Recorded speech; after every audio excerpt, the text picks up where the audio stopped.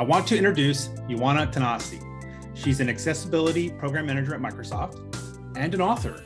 But today, we're going to talk about her main passion project, which is shoemaking, which she describes as she's on a mission to ban boredom one shoe at a time. So Ioana, thank you so much for coming and sharing your passion with me today.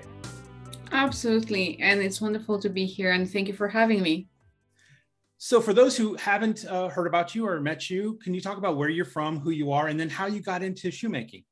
Absolutely. So I'll do a visual description of myself for those of you who might not see us right now. I'm a white woman. I'm mid-30s. I have blondish curly hair, sort of, which looks really messy at the moment. And I was joking with Jeremy that I just washed my hair and that's the after effect. So it looks all over the place. And I am working in my office. So there's a fern in the background and a couple of colorful whiskey bottles, which have their own story, but that's for another time. I'm originally from Romania. I was born and raised there. And actually, 5 years ago, I moved to the UK and I'm living now in London. And yeah, I like to wear a lot of hats. And one of those hats is definitely shoemaking. So what got you into shoemaking? Oh God, this it's a long story. So, hopefully it's not going to be a boring one. I think I had the passion for shoes forever. And this is a true story, but my mom was telling me that my first word was the version of boot in Romanian. So basically it wasn't mom and dad, so none of them got angry because I didn't choose a favorite, but I definitely chose boot over both of them. And that's because there was some sort of like red shoes in the room and I was pointing at them and going boot. So as far as I'm concerned, I called that the moment that started it all, a pair of red boots. But even as a kid, I remember I always liked shoes. So if I saw like nice sandals on other kids or like there was something really shiny and colorful in shoes, I would always be like, mom. And that stayed with me. And as an adult, I first started buying shoes, probably more shoes than one should have or one needs. But it was just a passion for the aesthetic, really, because I think what really attracts me about shoes is the aesthetic. And then over time, I thought, well, this is definitely something I'm really interested in the sense of I love the aesthetic. There's something about shoes that should be fun and playful.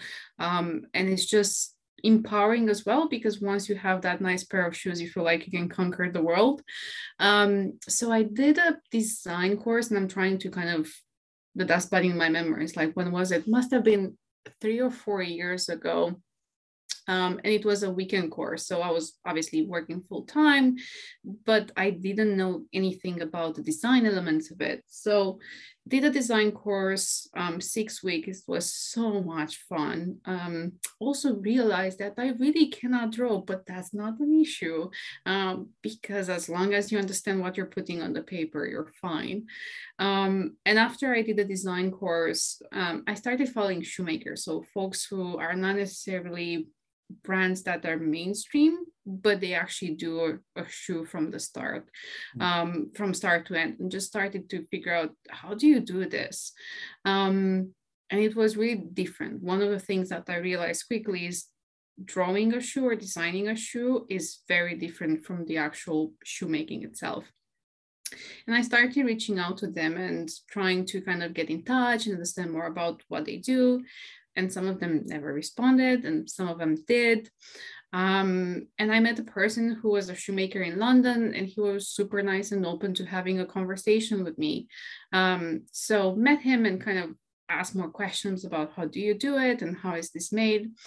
And he turned out to be my life partner. So we've actually been together ever since. So, Awesome. It's life happens. And during pandemic, he was like, right, it's time for you to start. Like you've been talking about this for as long as I know you, start. So he was the one to actually nudge me in terms of start somewhere. And the best place to start is actually deconstruct a shoe and learn the different components that they're made from and what do they entail. And then I started doing a classic shoe from the beginning to the end. And the reason I went with the classic shoe is because there's a lot of tutorials out there in terms of how to make a classic shoe, as opposed to an original design, which is a little bit harder once you if you don't understand the steps. And I failed many times.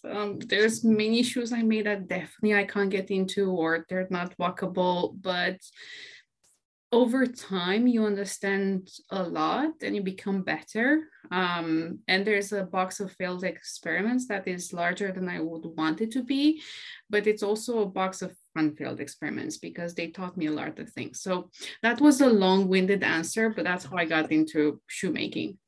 That's interesting. So because I've never made a shoe, what are I'm curious, what are the basics that make up a shoe that you would have to learn? Yeah, absolutely. Oh man, I should have gotten some stuff down with me, because we make the shoes in the attic. The first step, you have to have it's called a shoe last. Think of it as if the inside of your shoe would have a mold in it that goes into every corner. That's what the shoe last is. And you have to have that because everything is constructed on top of it.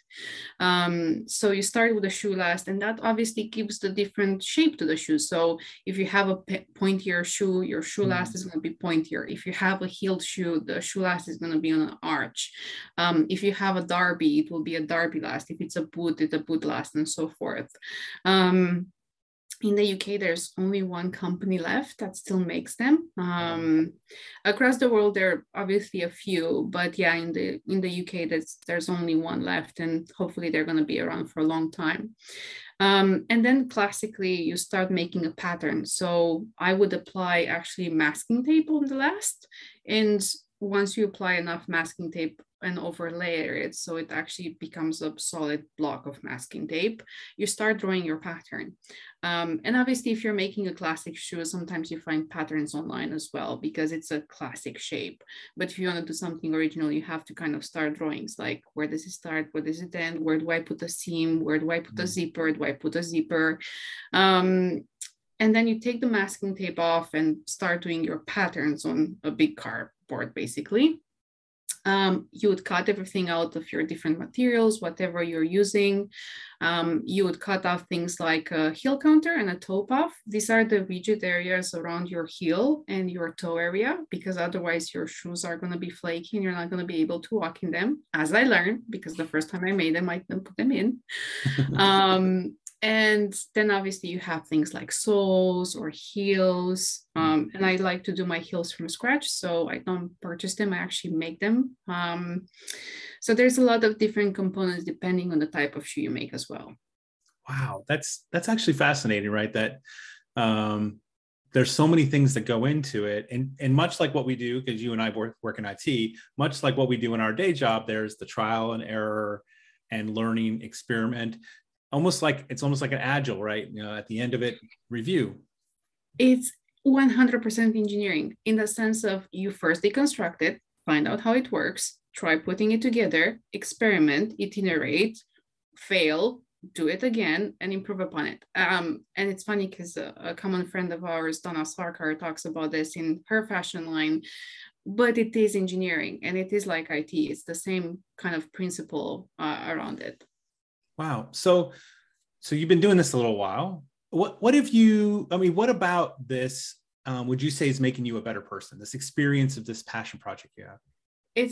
There's a couple of things, and some of them I might have expected, and some of them I definitely did not expect. The one that I expected, it's a really great outlet because I work in IT, and it's usually a lot of brain power that I consume during the day. I needed something to switch that up. So something manual that helps me kind of switch that part of my brain off and engages another one, which is more the creativity, more the manual, and just the physical exercise actually of like banging a nail into the shoe or fighting to get the shoe out of the last or whatever. It's really therapeutic. I think, especially as I started doing COVID and lockdown, having that outlet was for me a way of keeping balance in terms of mental health and work and everything that was happening around all of us. And I think that's the one you expect because it gives you just a different outlet. And it does trigger creativity in ways that you don't necessarily employ in your day job, which I think is also very important. But then the unexpected one of the things that I've struggled with my whole life, I'm a perfectionist, and that's something that can hold me down at times because, being afraid of failing very transparently and just those perfectionist tendencies.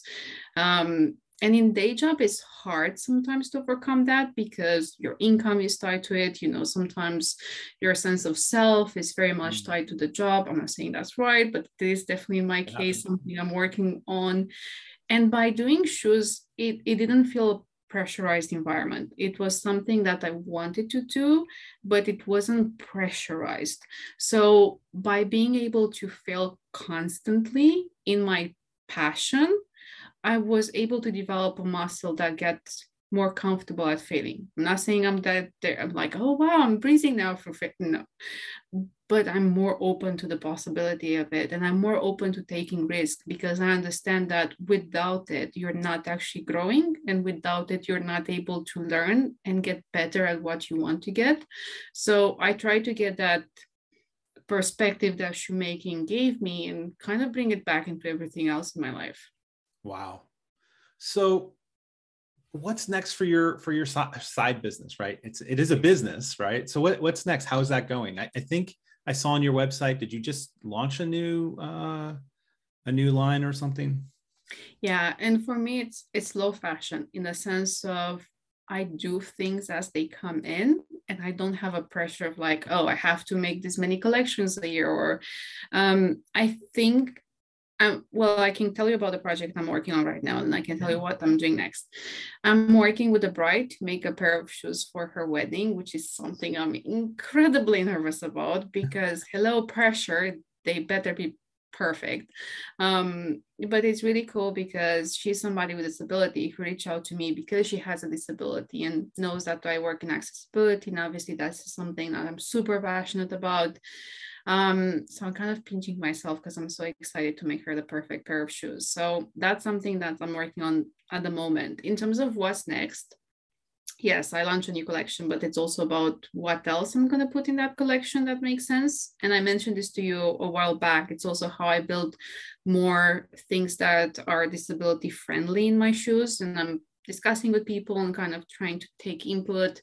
And I'm learning a lot from things like, the weight of the shoes, the different elements that they might have, the materials I'm using, the type of seams they might have.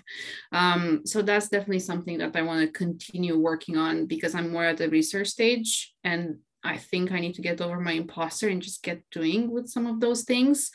But because I work in accessibility, it's especially daunting because it just feels like I'm so passionate about this. I don't want to fail. See, failing again. But yeah, that's definitely next on the list. Wow. Well, I'm so excited, and I can't wait to see what you do. I can't wait to touch base with you and hear how that the bride's shoes came out in the end, and for her special day. And so happy to have talked with you today. Thank you for joining me. Absolutely. And thank you for having me. And I'm looking forward to all your guests on this topic because it's really cool.